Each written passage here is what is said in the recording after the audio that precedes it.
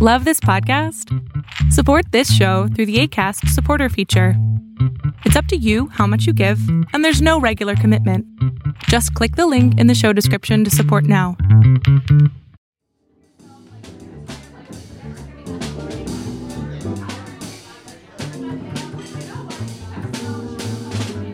It takes a pandemic. Okay, you fill in the rest. For instance, it takes a pandemic for me to finally clean out my desk.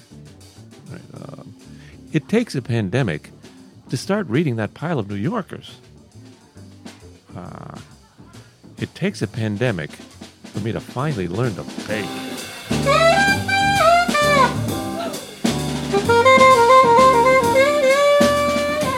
Well, for audiences of live performance, it takes a pandemic to cherish our actors and musicians. With our great jazz venues and theaters closed, live performance has stopped. But actors and musicians continue to create. They have to. It's who they are.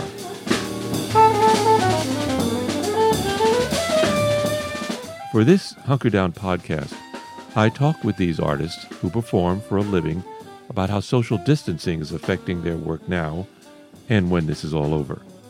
About their dedication to the art of live performance.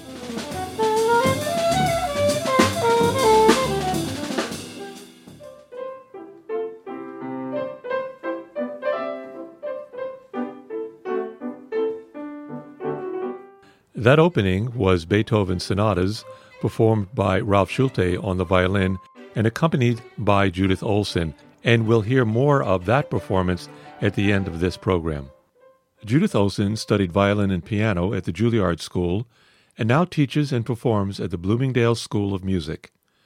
She is both a collaborative and solo performer and has toured throughout North, Central, and South America, Europe, the Middle East, and Korea. And she enjoys working with music composers on their pieces. Born in Germany, Ralph Schulte started playing the violin at 5 under the tutelage of his father.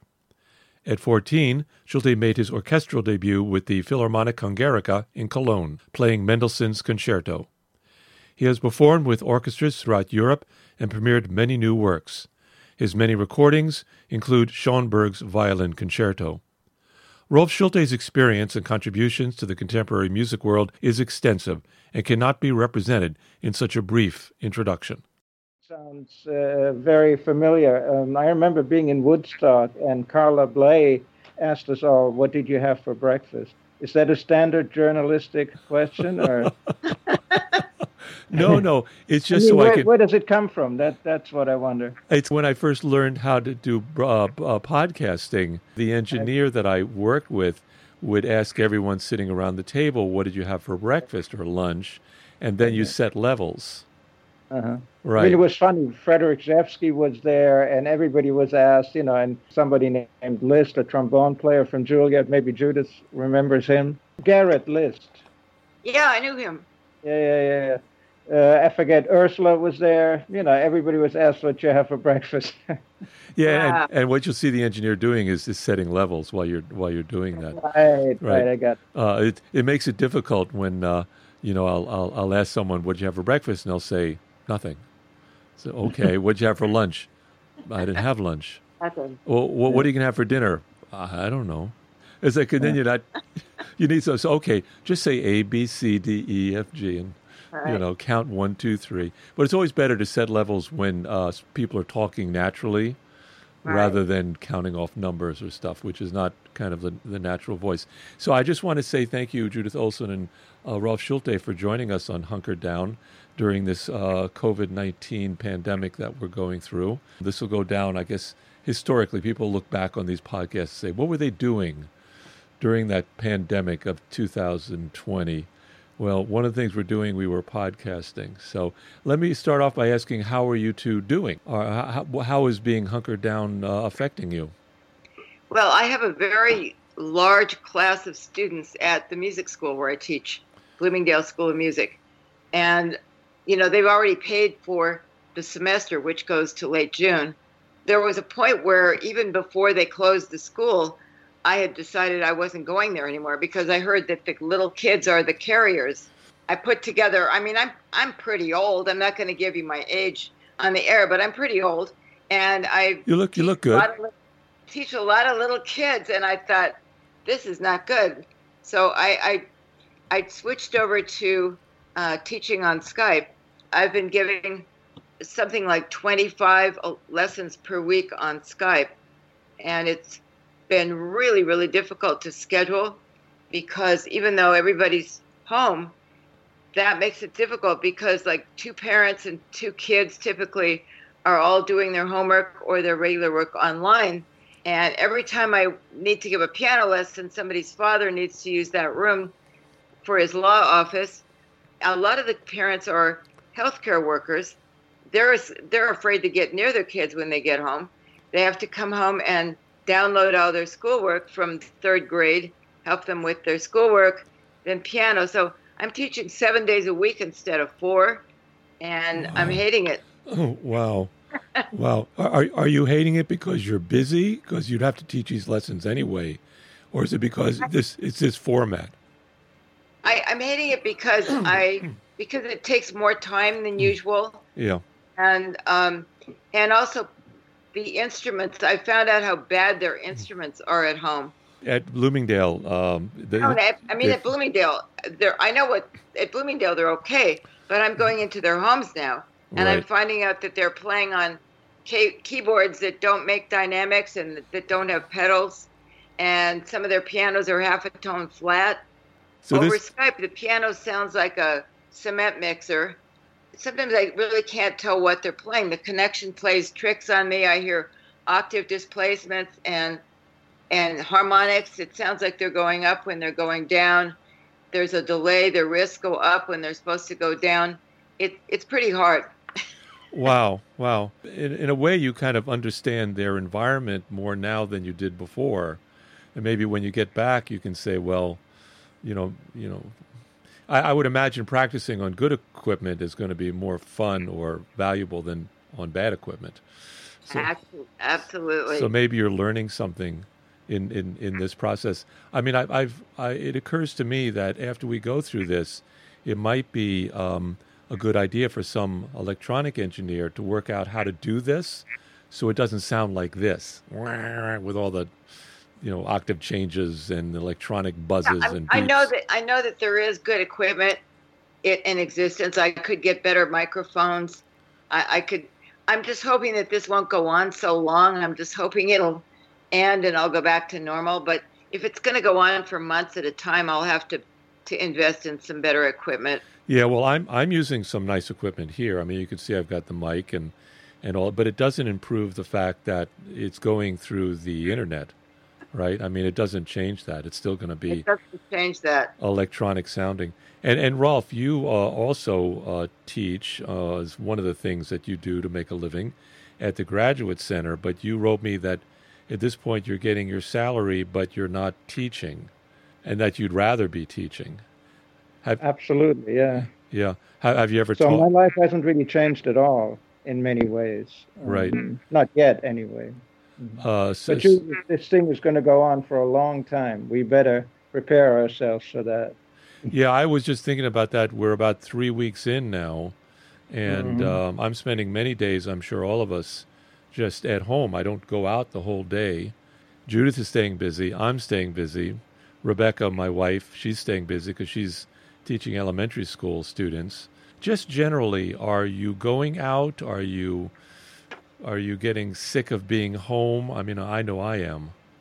I go out at least once a day. I'm being careful. I wear gloves, so whatever I touch, I don't have to fear. Right. And when I go into a store, when I'm close to people, I put a face mask on. And Judith, do you go out?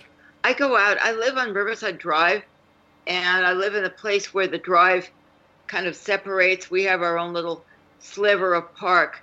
So I go out there and run around a little bit. Even the dog walkers are making really, really short trips now. They're not spending much time out there. So pretty much I'm by myself. I run around a few times, come home. I have 2 flights of stairs in my apartment. I run up and down the stairs a few times. I walk around. I walk from one end of the apartment to the other 6 times. I walk through the basement. I venture to the grocery store every few days with gloves and mask, and I try to go at some weird hour where there's almost nobody there. We live, we're all living on the Upper West Side of Manhattan, and I went out bike riding yesterday, and I found that Riverside Park was chock full of people. It was a beautiful day yesterday, chock full of people. And I had to find places not to be away from people. And in fact, in one part, there was a man on a bike who was like speeding around, and I was trying to get around somebody and not give them a lot of room, and he almost ran into me. It's still, to me, kind of crowded in our parks, which I don't find very comforting. So finding a... It wasn't even a Sunday. Yeah, I mean... We were on Sunday, and yeah. So, Ralph, you find that it's still kind of crowded? Well, on a Sunday, I was surprised to find that out. On other days, it's pretty deserted in my neighborhood. Right. And you live on West 72nd. Still, it's a bustling neighborhood. So let's talk about your craft. You are still working on your craft? Are you still? I mean, Rolf, your violin is not with you. Your buddy is not with you. Well, I've got a replacement. So I mean, I assumed you did. Where is your main violin? The one that you usually it's in play Jackson with? Heights. Yep. With my regular luthier, Ivan Simonovic, who is the best in the field, and not now that he knows that we're in this dilemma, he's not speeding up the putting on the finishing touches. Right. He might not even want to see me, want to come in close contact with me. But speaking of what you just mentioned the other day, on Sunday, we took a walk, and I dropped my second violin, and sure enough, when I opened the case, the bridge split in half. So luckily, I was devastated, of course. The injury is small. It'll cost me $150 to put a new bridge on it. But I didn't have anything to play on Sunday night. So luckily, a good old friend, Carol Zeven, let me have her second or third fiddle. So that's what I'm playing on right now. Wow. Let me ask you, Ralph, I mean, we're in this moment now where you can't get a violin fixed right away, and your life is your violin. You practice many hours a day. You play. What would it be like to not have your any violin with you? Well, I'd prefer my Storioni, yes, of course. Yeah, but you can't always get what you want. Yeah, but what if you didn't have a violin at all? How would that would change your life, wouldn't it? If I didn't have it, period, ever again. Yeah, or just for now, for a day or two. Well, I make do. I mean, the setup is totally different. It's very light. I'm used to playing pretty hard, and there's very little resistance on the strings. But you make do. Yeah, and I wanted to talk a little bit about how you play hard on the violin, because I've experienced that as an audience member. Judith, what are you doing to continue to hone your craft? I continue to practice, of course. Rolf and I were supposed to be playing a concert on the 24th of this month. That's obviously not going to happen. I don't. And that was going to be at Bloomingdale School of Music? Yeah, at Bloomingdale. The school, the latest version of events I've heard is that the school is going to be closed until the 30th. I don't believe it will open on the 30th. I believe it'll be closed for the rest of the semester. I was practicing for that until about a week ago, and then I realized it's a lost cause. We wouldn't be able to rehearse. We'd have to stand 6 feet apart and wear masks. The other dilemma in terms of school is I have a huge event scheduled on June 7th with my students. Really big project. We're doing music from Hungary, and I'm planning it, even though I know it may be canceled. I'm putting a lot of work into planning it to give my students something to work for, because some of the little ones don't really understand what's going on. I want to give them something specific to work for. We're hearing a lot of Bartók and Kodály and Dohnányi and other Hungarians at the moment. In terms of other things, I had a solo CD that was released just about the exact time that the virus became a huge problem. So I had a lot of things canceled in connection with that. I was supposed to do interviews, and I was supposed to go travel and talk about it. And that's kind of derailed the publicity for my CD. Well, why don't we do a little publicity now? What is the CD? It's called Urban Counterpoint, piano music of Ed Bland, B-L-A-N-D. Ed Bland is a very fascinating musician. He's not living anymore. He became very famous for producing a film called The Cry of Jazz. When he died, the New York Times gave him a huge obituary. Heading was Filmmaker, Cry of Jazz. He was one of the first Black people to make a film that expressed the ideas of the Blacks challenging the whites. This was in the 1950s. Consequently, he had no idea at the time. He thought he was just making a home movie with his buddies in a club, but it became very important historically, and it was one of the things that started the civil rights movement. Now, that said, he spent most of his life as a musician, as an arranger, composed pop songs. He wrote Greasy Greens and Toe Jam and, things that I don't normally play, Skunk Juice, but he's done some serious music. Somehow I hooked up with him, did this recording of music which is classical, but which uses the language of jazz and gospel and blues, other things. And it's a very interesting recording. It before the virus took over the world, it managed to get one review in something called Black Grooves, which is put out by Indiana University. And that's pretty much the end of it. I had almost forgotten about it. It just feels kind of ghoulish to send my recording out now. Nobody cares about that. Everybody's trying to just stay well. So I'm just going to wait till this whole mess dies down, and then I'll get back to work on some publicity stuff. Okay, but we don't have to wait. Judith gave me permission to play a cut from her album, Urban Counterpoint, and here's a selection from Ed Bland's Funky Frogs Rag, spelled with PHs all the way, and then you can hear the entire piece at the end of this conversation.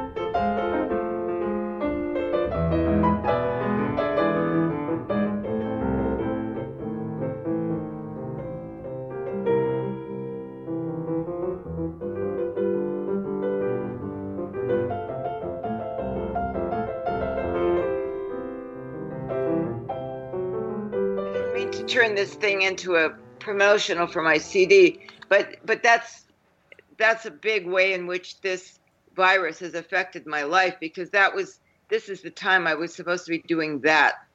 Yeah. Well, I'm sure Ralph doesn't mind that you're pushing your CD at this point. I'm sure he'll support you. You went to see Mr. Bland after one of our concerts, 4 years ago or so?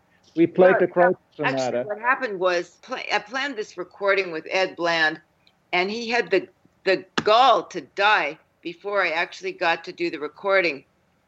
So inconsiderate. He called me on a Friday night and said, "Something strange happened. I'm going to die in about a week. Can you come right away?" And I said, "I can't come until Sunday because I have a concert with Rolf."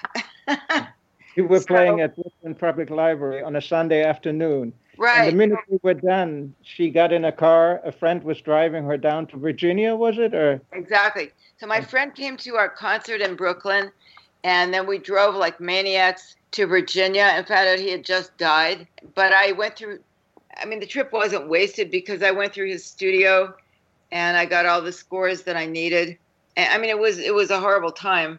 His wife really wanted me to make the trip anyway because she said she doesn't know what I need out of the studio. She's not a musician herself. Yeah. So I had to just kind of go through there and make sure that before she cleaned up the studio that I had everything I needed to make the record. Right. What you're talking about is different kinds of collaboration, the musician's collaboration with the composer, but there's also the collaboration between the solo violinist and the pianist. And there's a lot of different ways we can approach that. Judith, you did study the violin, Yes. and you understand the violin, and that probably makes you qualified to accompany the violin. Is that true? Yes, absolutely, it's true. I was a good violinist, but I never ever reached the level of playing that that Rolf reached, and not too many people have, by the way. But I basically stopped playing when I was around 19.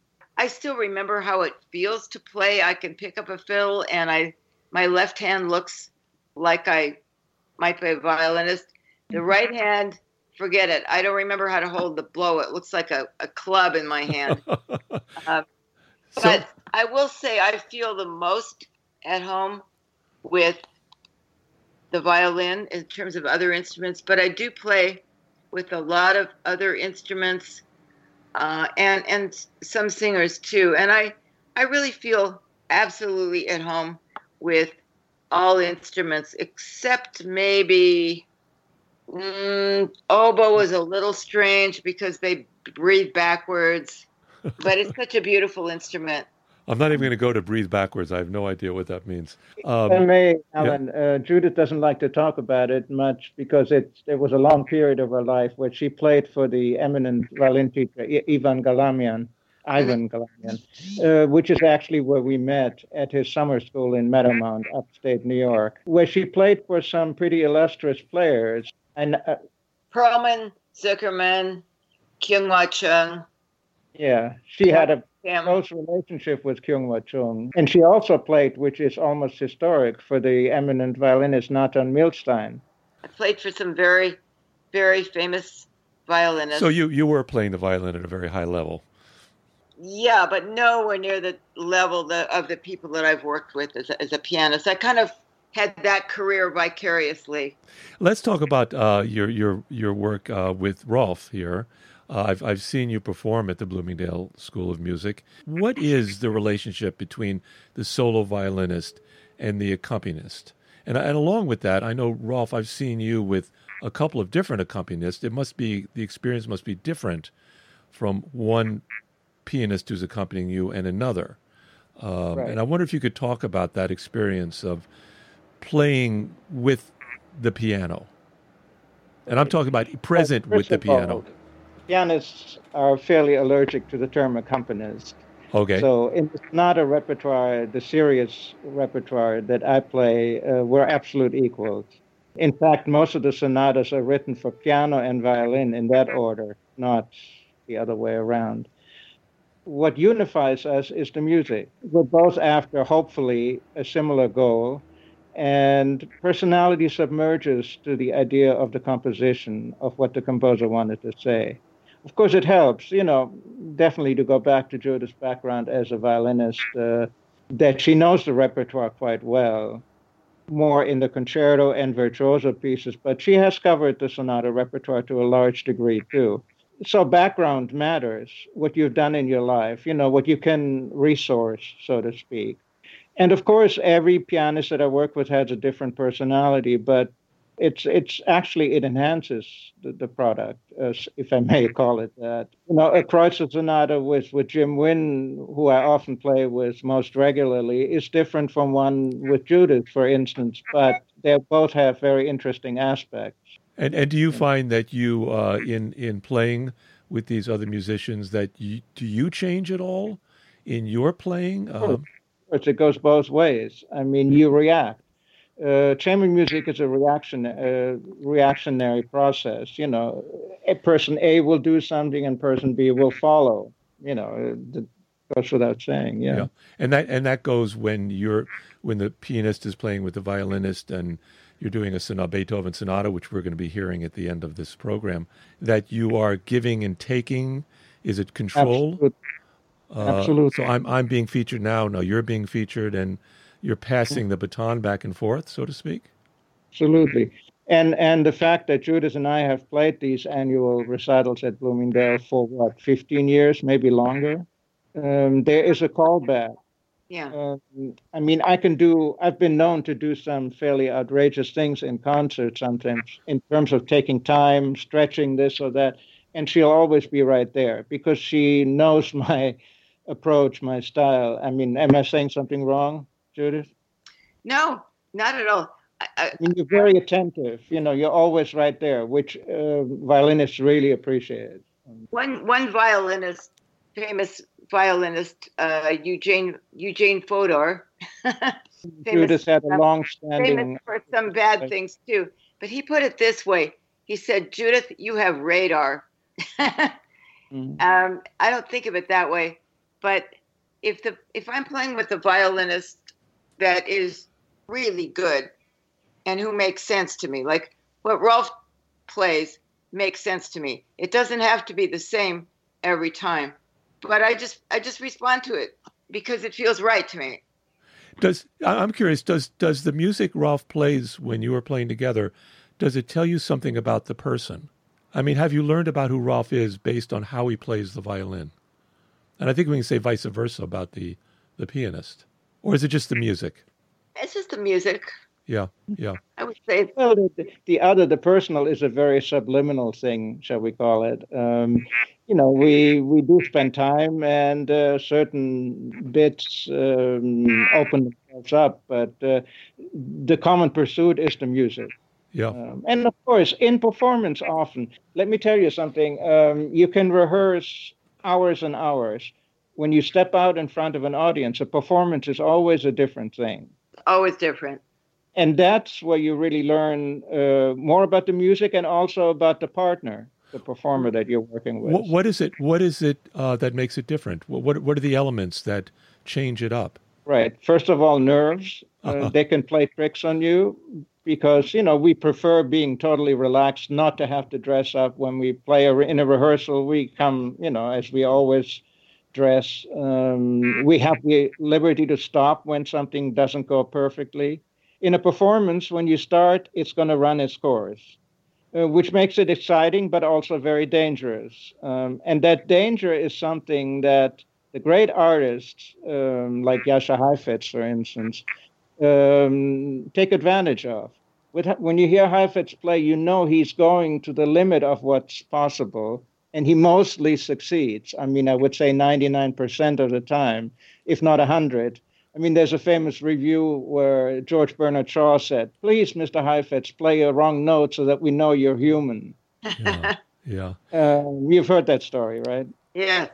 Yeah. Now, in part, this high wire act that you're talking about here, Absolutely, in which yes. you're walking from one end to the other of the piece that you're playing, it's being played in front of a live audience.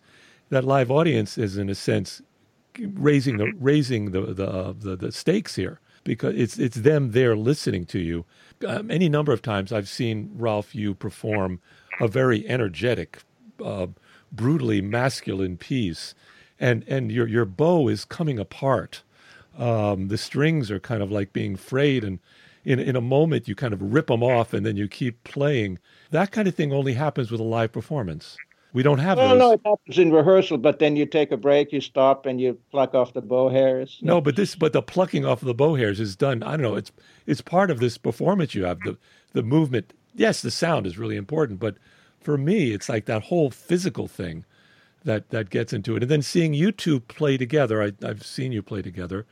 There's this kind of, I don't know, kind of a vibration between you.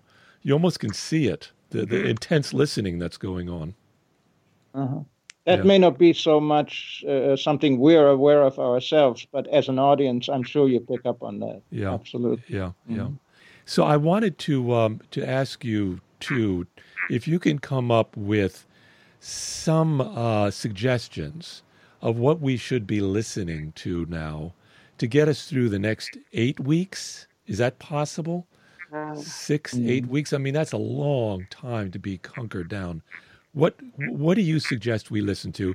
And then tell us what we're going to be listening to now, the Beethoven Sonata that you two are sharing with us. The Beethoven Sonata may not be the perfect example, even though the scherzo is very lively and very up, very positive.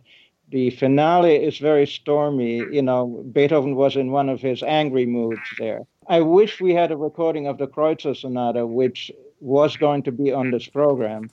The slow movement of it, which is oddly enough on my music stand right here in front of me, is one of the most benign pieces. It's a set of variations in the major key. And there's the one variation in minor looks into the darkest abyss, if you want. Mm-hmm. But then the last variation goes into major, and it really reaches heavenly spheres. So that being said, I mean, recently I have an old friend in Germany who helped take care of my mother before she died, and he lost a son. And I remember emailing him that the two great composers, and he's not a musician, not very well versed musically either, the two great consolers among the composers are Bach and late Beethoven. Mm-hmm. So anything of Bach's will help us get through this period. The cantatas, the passions, and then the late Beethoven piano sonatas, and remarkably a lot of the earlier slow movements of his, for instance, third piano concerto, even the first piano concerto, beautiful slow movements. Judith, you go ahead, give your assessment of consoling music. I think I would go more toward the Romantic period, maybe the Schumann Spring Symphony, which I love very much. There's always Chopin. Sure. Absolutely. Chopin, mazurkas. Some of them are a little bit sad, but most of them are not. I would say almost anything by Chopin would be beautiful. As most people, I'm thinking of things that most people would like, and I think there are very few people who really don't like Chopin. Mm-hmm. Mm-hmm. Oh, really? Well, I know some musicians who don't. Contemporary people who don't like it at all. I would say Tchaikovsky, any of the symphonies, overtures, not so much piano music, but the orchestral pieces, Mendelssohn, orchestra pieces, the octet would be very upbeat. Sure. Yeah. Wow, I would say Romantic period generally.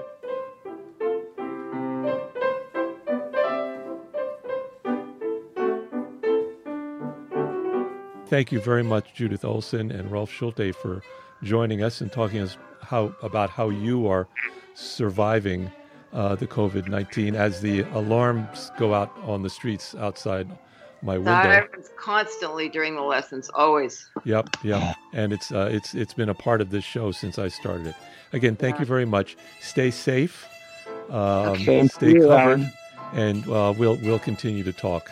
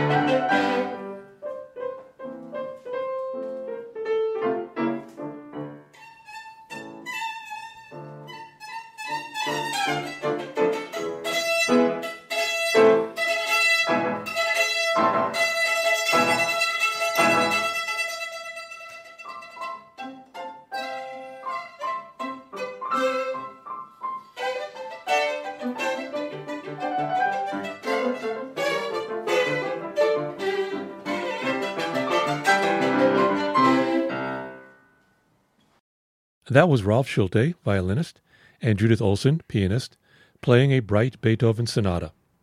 This is Hunker Down, a podcast to get you through this pandemic. Next, Judith Olson performing Ed Bland's Funky Frogs Rag from her album Urban Counterpoint.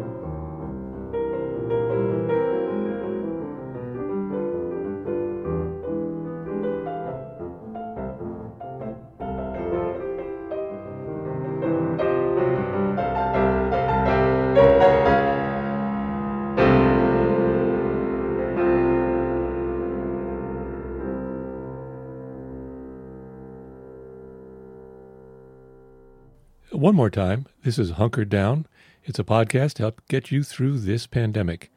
If you like what you're hearing, please contact us at upperwestsideradio@gmail.com. One word, upperwestsideradio@gmail.com. Have a great day.